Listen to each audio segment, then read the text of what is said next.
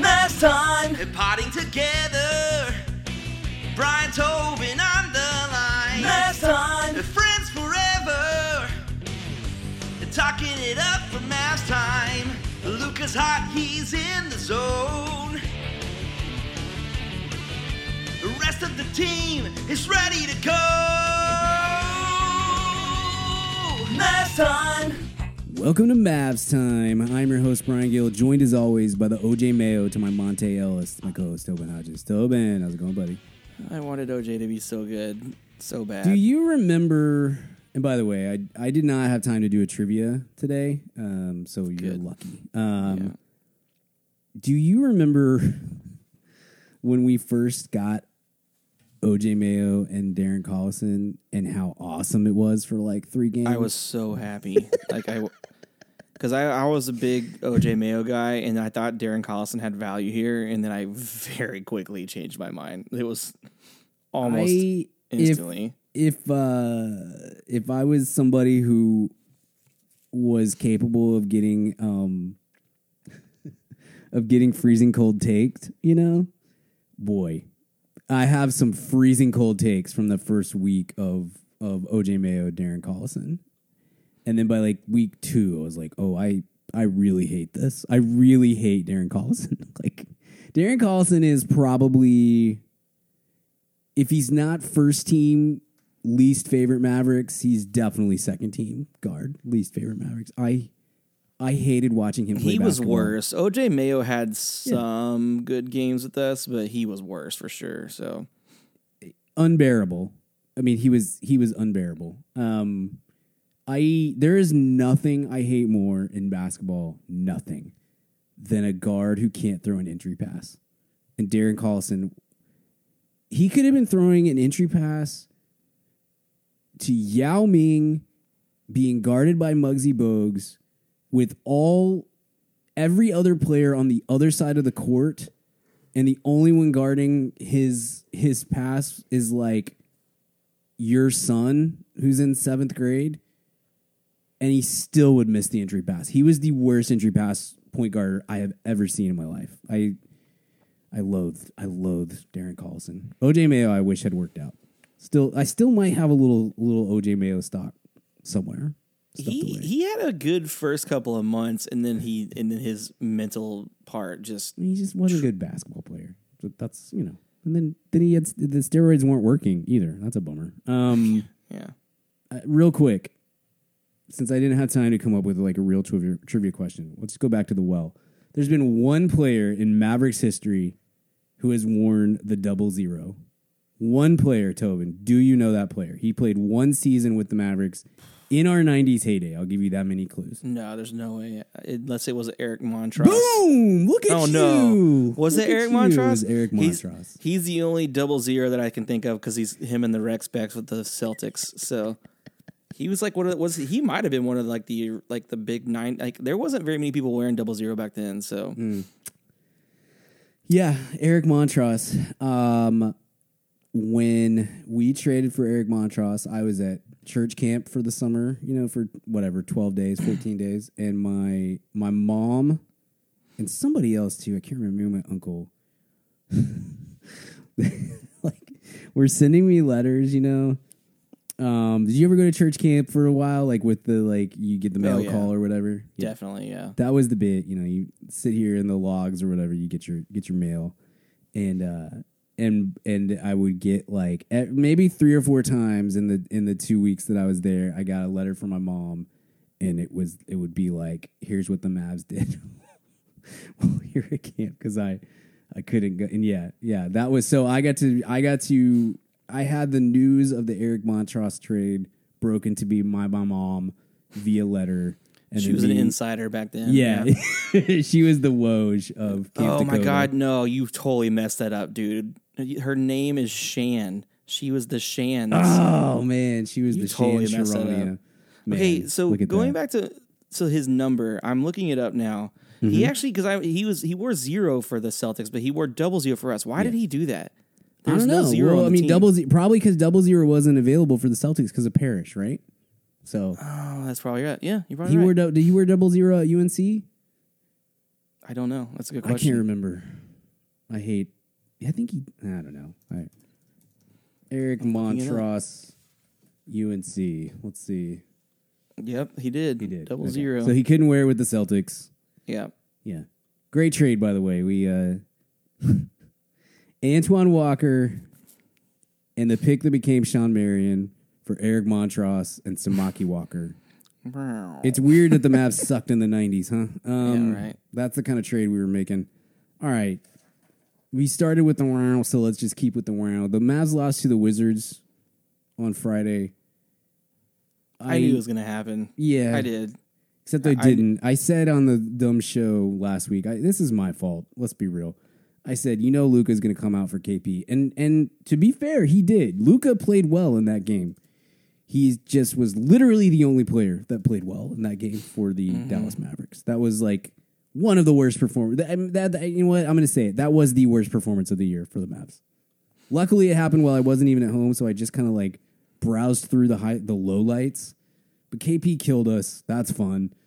KCP hit 43s. That's not fun at all. That's the worst game they played this season. Yep. And it super hated losing to KP because I super hated that. I'm petty, and I wanted us to. What I really wanted to happen is for Luka to go for his throat, and then for KP to come out in the second half because he tweaked his ankle or something because he fell, or I don't know. But I don't want an injury, so I shouldn't say that out loud. But I don't want him to be injured, and I really don't like that. I don't want him to succeed, but.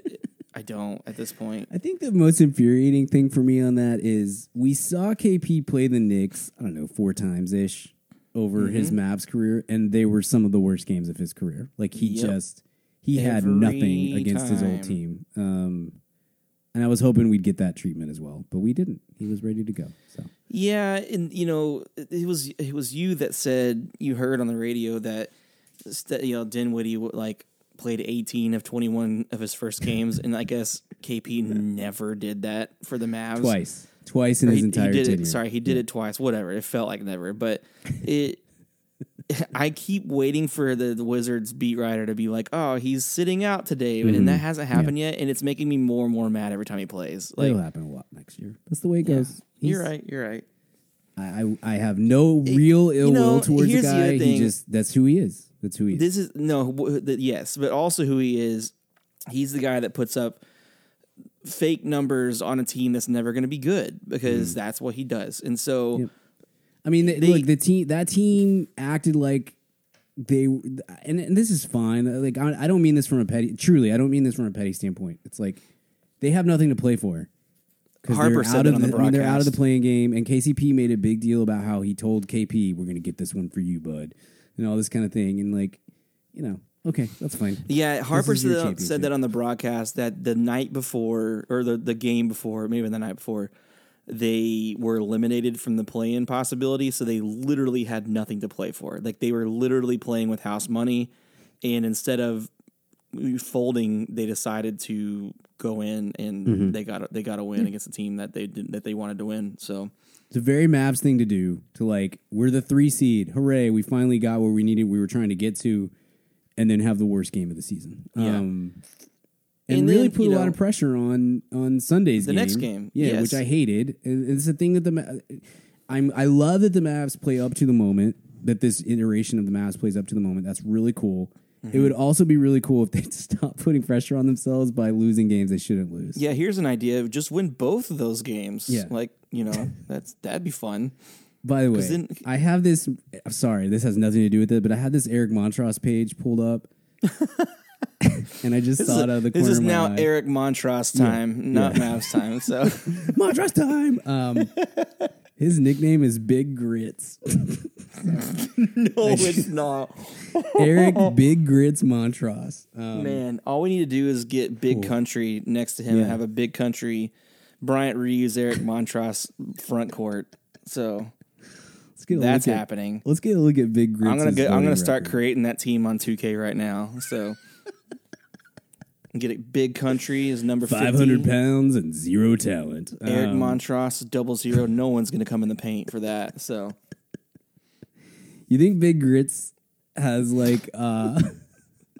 has his initials and some big game hunters at random arcades and bars around. What is North Carolina. Big Grits doing these days? I don't don't even know. know. I don't know. He's 50. God, I feel old. Ugh, That's not even that old. Oh my gosh. I know. Ugh. It's post basketball. Of course. I knew this. He's a color commentator for the Tar Heels. I knew that. Okay. Cool. Yeah. Okay. Let's get off of Big Grits. Montrose time. Okay. 40 awful games for the Mavs. Thanks, buddy. Yeah, the Bucks game. So it's a stupid tip off time. I hate noon games that involve my team. I love noon games that don't involve my team, but I hate it when it's our team. At least do 2:00 or something like that. But anyway, I missed the first half. Had to go back and watch it later. This is what happened. So, and this is like, I don't know if it's a concerning trend. The Mavs have gotten into a groove lately where they're just not playing well in first quarters. They're just kind of feeling their way through it, and that's really obnoxious. They did it against the Cavs. They did it tonight against the Pistons, and they did it in this game. They're down 8 points or so after the first quarter, and if I remember the stat correctly, a big part of this is first quarter. Mavs are 2 for 7 from 3, or maybe 2 for 9, and the Bucks are 8 for 16. And it's like, well, you're not taking anything away from them, and you're not hitting any shots. What are you gonna? You're not gonna win this game. You're not gonna win this game if you're gonna play like that. And then they got the message. Spencer Dinwiddie comes in. He had a great second quarter. Really did Dinwiddie things, just like was going at the rack, hit a couple of threes. It opened up the rest of the court. And then Luka came in and was like, cool, it's Luka time. So They started 2 for 9. They end up 16 for 38. That's pretty good. And whereas the Bucks started 8 for 16 and they end up 15 for 40. And that's why, they win this game because they flipped the 3-point shooting and finally got some defense going. And then because Luka was majestic in this game. Because of that trend, though, that's why we get smoked by teams like the Timberwolves and the Hornets game, because if they keep going hot, we can't catch up with them. Yeah. And so you can't let vibes teams get good vibes. And counterpoint, though, I would rather figure myself out in the first quarter and then smoke teams in the second, third, and fourth quarter like we've been doing. Because it used to be we would go up in the first half and then we would just completely forget how to play in the second half of the game. And so I'm liking this iteration better. But again, hey, let's play good all the time because that'll be a lot better. Play 4 good quarters would be my 4 good quarters preference. and don't lose games to KP. That's that's my motto. Not too much to ask. I would just want to say, there's probably, I said the Wizards game, that's the worst game of the season. There's probably been 10 games over these last 40 or so where I've said that's the best game of the season. I think that's probably the best game of the season. Beating the Bucks in Milwaukee with this 3 seed on the line in a game in which Luka is the best player on the court, even against Giannis. And in which, look, the final score was 6 points. It was not 6 points. It was not a 6-point game, and that's not a homer thing to say. Now, the flip side of that is they could not handle the Bucks' pressure, which annoys the fire out of me. Just come on, can we not spend a little time in practice remembering how to break a press or a 3/4 court press? But still, the Bucks hung around there at the end, but there was never a time. Once the Mavs established themselves in the fourth, there was never a time in which that game was in doubt, in my opinion. And I don't like optimism, so I'm rarely in that camp. They absolutely dominated the second half of that game. And Luka, we do everything we can to avoid MVP conversation for a lot of reasons, and we're going to talk MVP next season on our main feed, our main show. That game did sort of change a little bit of the conversation for Luka. He's not going to win MVP. I'm not stupid. That was a game when he goes out and he gets it's 32, 8, and 15, and he hit some just insane shots on.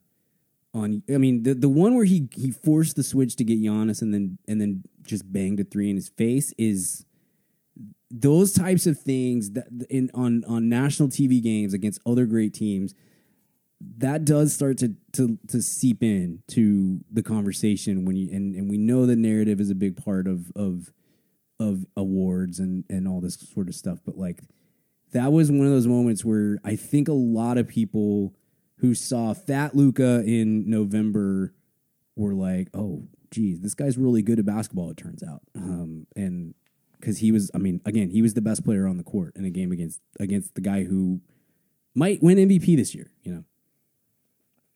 Yeah, and he doesn't need to be like winning, but like he needs to be in the top 5 consideration, like I think at this point. Yeah. The other thing that was a nice trend about that game, and I think it continued tonight, was you said 40% three, but it's the individuals that are like shooting the 4 or 5 a game. They're getting 60% of those, and then Luka's the one bringing down the percentage. So that was the difference to me for a lot of that.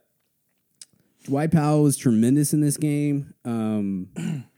The Mavs blogosphere and podcasts and whatnot have rightly identified that like Luka will be the reason why this team wins in the playoffs if they win. Dwight Powell is incredibly important to what happens for this team in the playoffs, which is a little bit scary, but he's been awesome. And look, he early in the season he was terrible. I did not love. I mean, I definitely think that the reason why he got so many chances is because Luka wants to play with that archetype of player, and I feel like we probably just should admit we were wrong. He played to a place where he's returned to the level that he was prior to tearing it to the Achilles, and on offense, and then on defense he's been better than he's ever been, and it's cool. I mean, I know that it's still pretty easy to feel like we're not doing great there if he's super important to our team, and I totally understand that, but you kind of have to call it like it is at the moment, at least, and say he's a huge part of why they've been on the run that they've been on, and why they have, when they are successful, it is in large part due to the way that he does things on the court now. 100%. And it makes it scary because they did, he is their post presence at this point, because Maxi's been garbage, which we're going to talk about in a second, I think. But,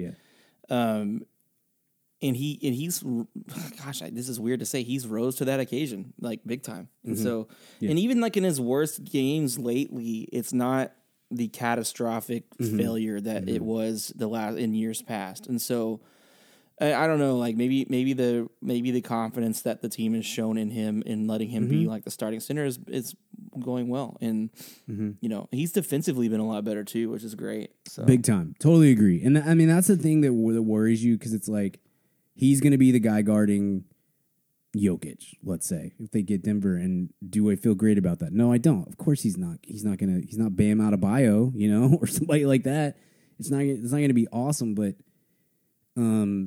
he's all effort all the time, and he knows his role, he plays his role, and Luka gets the ball to him so well, and it's I'm thrilled with it. He's always been a great dude. The key has always been like because he is so limited in what he does. If he's not finishing at the rim at the rate that he was prior to the Achilles tear, then he's just not effective enough to be on the floor during the playoffs. And right now, he's above that. He's finishing at that level that he was prior to, and that makes all the difference. I too, though, like the other thing that jumped out besides Luka just being incredible was there are not many teams that have the level of success against Giannis defensively that the Mavs did in that game. Yeah, it was awesome. Like, look, he got 28 points. It's not like they shut him down or something, but there were very few, especially in the second half. There were almost no moments where Giannis brings the ball up and has a lane to get to the rim. They did an incredible job of rotating guys into view, at giving him I mean, the wall has, like, we talk about the wall way too frequently probably now in NBA lexicon, but they did an incredible job of making a wall and making it to where he had to make decisions and kick the ball out. And maybe they were fortunate that guys like Chris Middleton's not been very good lately. Maybe they're fortunate because of that. Wes Matthews was like a minus 27 in this game. Maybe there's a little bit of fortune, but that's the design of the Mavs defense, is to get the ball out of the hands of the best player and make the lesser players be the ones that are deciding the game. And make the guys like Middleton and Matthews hit shots against a streaking player that's coming at you. You know, like that's like they're gonna give up those threes sometimes, but that's the Mavs defense is designed to shut down the guys inside and make you make the shots. And so that they just didn't hit. I mean, like, what was it? Middleton was 3 for 14, something like that. Yeah, and he was rough. Yeah. So, and another little defensive note that I'll drop in here too is, and this maybe was when they announced that Maxi's out, I'm like, man, we need Maxi to defend against Giannis. And then they make it happen without that because of the way that they move and the rotations and all that sort of stuff, and shrinking the paint and everything else. And that's great. The other thing that was more surprising is, and this was noted, Cato noted this on the Athletics pod, of like, I think part of the issues in the first half on defense was Dinwiddie was just kind of getting torched. It very much surprised me that they were able to put Jalen Brunson on Chris Middleton, and he more than held his own against Middleton in that situation. Like, he did a tremendous job, and the credit goes to him for doing it, but it also, a lot of credit goes to Kidd for kind of understanding this is going to be this is actually the right matchup for Dinwiddie. I mean, excuse me, for Middleton. Usually you want the length and the size that Dinwiddie has. But really what ended up, I think, causing Middleton so many problems was Brunson just getting under him. And always, you know, he's so strong for being that small, letting Middleton move him. There were several shots down the stretch of that game where Middleton got to the spot where he's trying, or got within 2 feet of the spot that he was trying to get to, but couldn't move Brunson in that last yard or half a yard or whatever, and ends up taking, I'm just throwing out numbers, you know, but like ends up taking a 19-foot jumper instead of a 17-foot jumper. And that's a huge difference when you're used to getting to this spot and the guy just will not let you get to that spot, and those shots keep coming up a little bit short. I mean, Brunson is not a great defender, but he took the call on Sunday and did. I think that might be like the best defensive game he's ever played. He was awesome in that game down the stretch. Yeah, totally, and it was great. That's the kind of Brunson that we need to take some of the offense where it needs to go as well. And so he's kind of been not as awesome now that since we've had Dinwiddie, and I don't think that's because of Dinwiddie. I think it's just because other things that he's got going on and just, you know, defensive scheming and stuff like that. But if he can go back to that level of giant killer that he was, like, you know, look out. It's going to be pretty great. So yeah, because I think the thing is, we've seen him a lot recently struggling against longer teams, and that's not a unique or new thought. That's a thing we saw it with the Clippers last year in the playoffs. He is going to struggle against longer, bigger teams. But if we're losing 10 or 15% of the offensive side of the ball, but he's giving us plus 10 or 15% on the defensive side, which is usually not the case, then great. And maybe it's just the matchup. Maybe that was Chris Middleton is having a bad day, and if they played in a series, Middleton smokes him. I don't know. But for the day, in a huge game that the Mavs really needed to win, it was nice to see a game where it was like Brunson's defense was probably even more important than his offense was for this game. Totally. We got to talk about Maxi Kleber, though. I don't want to be a bummer, but, like, dude, here's where we're at. I'll give you the stats, and you just tell me what you think. Because I think I'm higher on Maxi than you are, but I'm 100%. Yes. I'm getting to a place where things are probably going to have to change. Because here's the deal. He's missed 21 games. And I mean, he missed a bunch of games last year. This is the thing. He is injury prone. He's older than you think he is. He's 30. He's about to be 31 years old, or closer to 31 years old.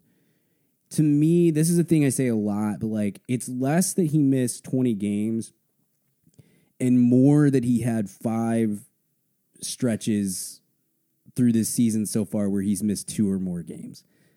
I don't know if that makes sense, but like, if you roll your ankle, you miss 10 games.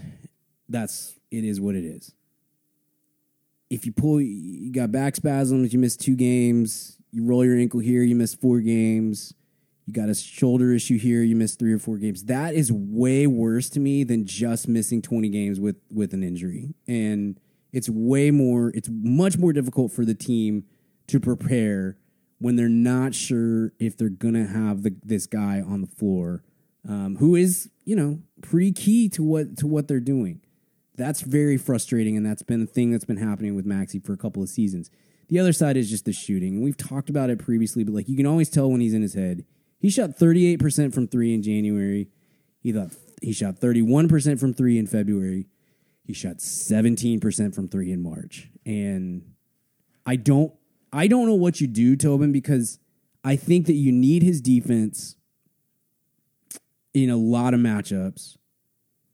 But if he's a 0 on offense, I don't know how you can continue to run him out there when you're getting not even nothing, but like actual negative on the offensive side. To me, it's the defensive side in the first part of the regular season was outweighed what he was doing offensively because he was still hitting occasional shots there. He's turned into a much less effective Rudy Gobert, kind of. Like, Rudy Gobert is such a stalwart on defense that it doesn't really matter what he does on offense. Maxi Kleber is nowhere near the defensive prowess that Rudy Gobert is, and he gives you sometimes even worse on offense, and so it's not worth it, in my opinion.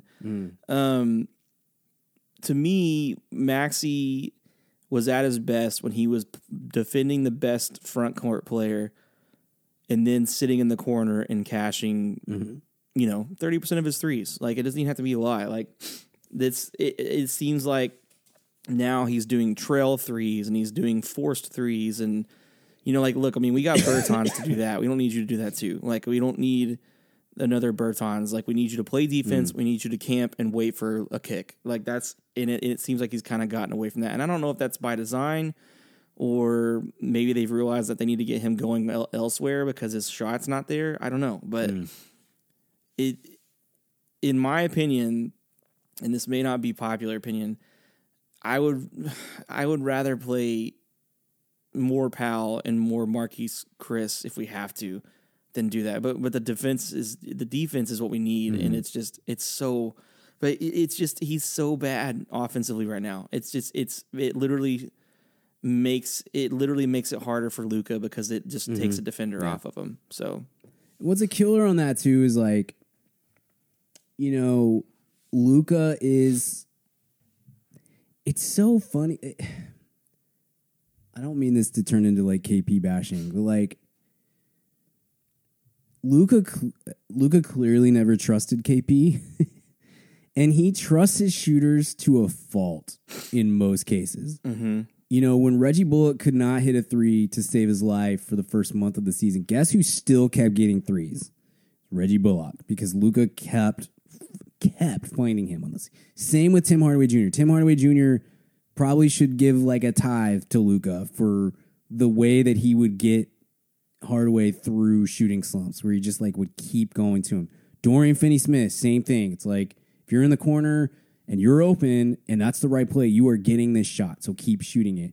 And he's doing it with Maxey too. The last game that they played, not the Washington game, I guess it was the Cleveland game, like he went to Maxey several times, and Maxey hit a couple of them. It was awesome. It was like, thank God he can finally do this. But there were a few others where he's just like, dude, come on. He missed them so bad, and Luka's still working. I think Luka gets that like he's really valuable to what we're trying to do. But I'm with you in that I don't know about Marquise Chris. because I just think in the playoffs, especially, he's going to foul out in 5 minutes. And he's so similar to Powell that it's like, whatever. But Yeah. I think that they are like beating the Bucks without Maxey. I know it's just a regular season game, but truly, I said this to our friend Andy, who is a Bucks fan. He was texting me before the game and was like, "Man, this could be a good one." And I just said, I think you're going to kill us. I think that we really need Maxey in this game. And he was like, "Really? I don't know about." And I was like, "I just think for the defense to work against Giannis, you need Maxey. So to go out and get that win relatively comfortably without Maxey, I think I hope at least is like a harbinger of things to come, because they're gonna have to play Bertans, which I don't feel great about, but he's been hitting some shots lately. That's something Maxey hasn't been doing, and he at the very least, Bertans is nowhere near the defensive player that Maxi Kleber is, and no one will ever say that. But he does rotate well. He moves his feet matched up on the ball, it's not great at all. But as far as like somebody who rotates into space correctly and makes you shoot over him and stuff, like he does that stuff pretty well. And that's not enough compared to what Maxi gives you defensively. But if he's able to do that and he can hit 2 or 3 threes in a game, whereas Maxi just cannot, and also really bogs down your offense with his decision making, which is just like watching the literal gears of a clock move right now. Just gosh, it's I'm preparing for a playoff series where they don't play Maxi much at all comparatively, whether he's healthy or not, and that kind of bums me out because I like the guy a lot. I think that is the number one. If nothing else, Tobin, and maybe that's where we finish it, is like that is the number one priority to me this offseason. Assuming that you can't get a star, which is not really something that's probably in the cards this summer. The biggest thing for me is we got to find a Maxi replacement. You got to find a big wing or a mobile big, whatever you want to look at, however you want to look at it, who can play those minutes, give you some defense, and hit some outside. And then look, those guys don't grow on trees that do both sides of that well. I understand, but that's the thing that they got to find, because I don't know that you can go into next season with Maxi Kleber on the roster as a player that you're planning on being in your 8-man rotation. Yeah, and the thing about that Bucks game is it told you that, hey, he may not be as important, so you don't have that sounds bad. He may not be as important to the success of those kind of games, so you don't have to keep him out there floundering and just and bringing down the score. So stop it, basically. Yeah, so I think that's good for sure. I think Maxi is a guy too that like he's like he's almost like an innings eater in a way, at least the way that this roster is built. It's like, it's not dissimilar to PJ Tucker is a much better defender than Maxi is, but it's like a similar kind of thing where it's like, I understand, like I just remember last year in the playoffs, Bill Simmons could not understand how valuable PJ Tucker was to what the Bucks were doing, because Kevin Durant was just torching him. And it's like, right, but do you not understand? And he doesn't, because he's Bill Simmons. But like you gotta recognize that him taking on that role of guarding the best guy, which is what like Maxi is doing against Kevin Durant, against Kawhi Leonard. Yeah, Kawhi Leonard's getting buckets on Maxi. I get it. But Dorian is not having to guard Kawhi Leonard right now. And that's a value. And the rotations are a value. And having to shoot over him rather than like burying him into the bucket and just dunking on his face is a value, even if Kawhi Leonard's getting 45 points or whatever. And that's kind of what I think that's kind of part of the role that Maxi has been serving, is like, you can say like, I think that we probably have overrated his defense over the years at times, like, but also I think that the value that he brings as a reps as an innings eater there is a lot. It's a lot. And I don't know how you replace that with the current roster is what I'm saying. So, Yeah. but that's got to be something they got to figure out in the offseason. I don't think you can bring back Maxey as part of the big plan on this thing next season. All right, man, this is it. We have 2 games left. They beat the Pistons tonight. They've got the Blazers on Friday and the Spurs on Sunday. The Warriors have the Lakers tomorrow, the Spurs, and then the Pelicans close out the season. You tell me, are we the 3 or the 4 when we come back to record next week? I think we're the 4. I think everybody's going to win out, and yeah, I think we're the 4. I'm gonna be happy if we're the 3, and so I'm gonna go ahead and set myself up for, I'd rather be happy than disappointed, I guess. But Okay. I mean, listen, like the Spurs and the Pels may have something to play for there, but they also have talked about bringing Curry back to give him some run before the playoffs start, and if that happens, it's over. I mean, like it's, and don't hold it past us to blow a last season game to the Spurs because Popovich might retire, so yeah. Yep, that Wizards game is rough, man, because of the seeding implications. I mean, look, we hit 50 games tonight, 50 wins tonight. That's awesome. First time since 2013-14. Awesome to kind of hopefully we're reestablishing. Yeah, being that, 4 is okay. I mean, Yeah. it's still something to be successful considering how bad we started the season too. I thought they were the 3rd best team in the league coming into the season. Excuse me, the 3rd best team in the West. But I also, if I remember correctly, I was like, but I'm not totally sure who ends up ahead.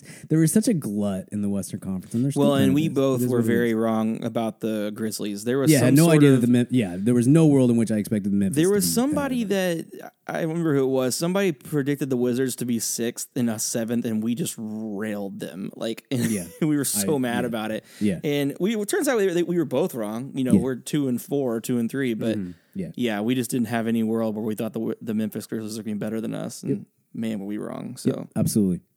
Okay. I'm excited to see what next week brings. I'm not sure excited's the word I used, but I mean, I'm excited to finally know, like, okay, hey, I mean, I look at it this way. This is a 50-win season. That's awesome. They've established themselves, I think, as a second-tier contender. That's awesome. I don't know what's gonna happen, and hopefully we're not super disappointed in the playoffs. But I think that this has been a really successful season to this point, and they've put themselves in a position to have success in the playoffs too. And that's, I mean, in some ways, that's all you can ask for, especially given new coach, roster turnover, weird COVID season that a lot of teams had, but the Mavs took pretty hard, and other things like that. So I feel pretty. I guess I'm saying I'm excited to just know, like, all right, here's who we're playing. Here's what the path looks like. Now let's see if our guys can go out and do it. And that's what we'll know next week at least. So, all right, thanks for being here. Thanks for listening. If you like what you heard, tell your friends. Bring your Mavs buddies around to listen to this podcast. It helps us greatly to carve out a little space in this very current podcast market. And leave us a 5-star rating and 5-star review on Apple Podcasts, Spotify, wherever you listen to podcasts. In that review, tell us the most obscure or random Mavs jersey that you own or have owned in the past, and we like to read those out at the end of the show. We'll be back next week talking about the Mavs first-round playoff matchup, whatever that may be, hopefully in the 3 seed, but possibly in the 4 seed. Thank you for being here. Shut it down! Let's go home! It's a wrap, Dirk! That is a wrap.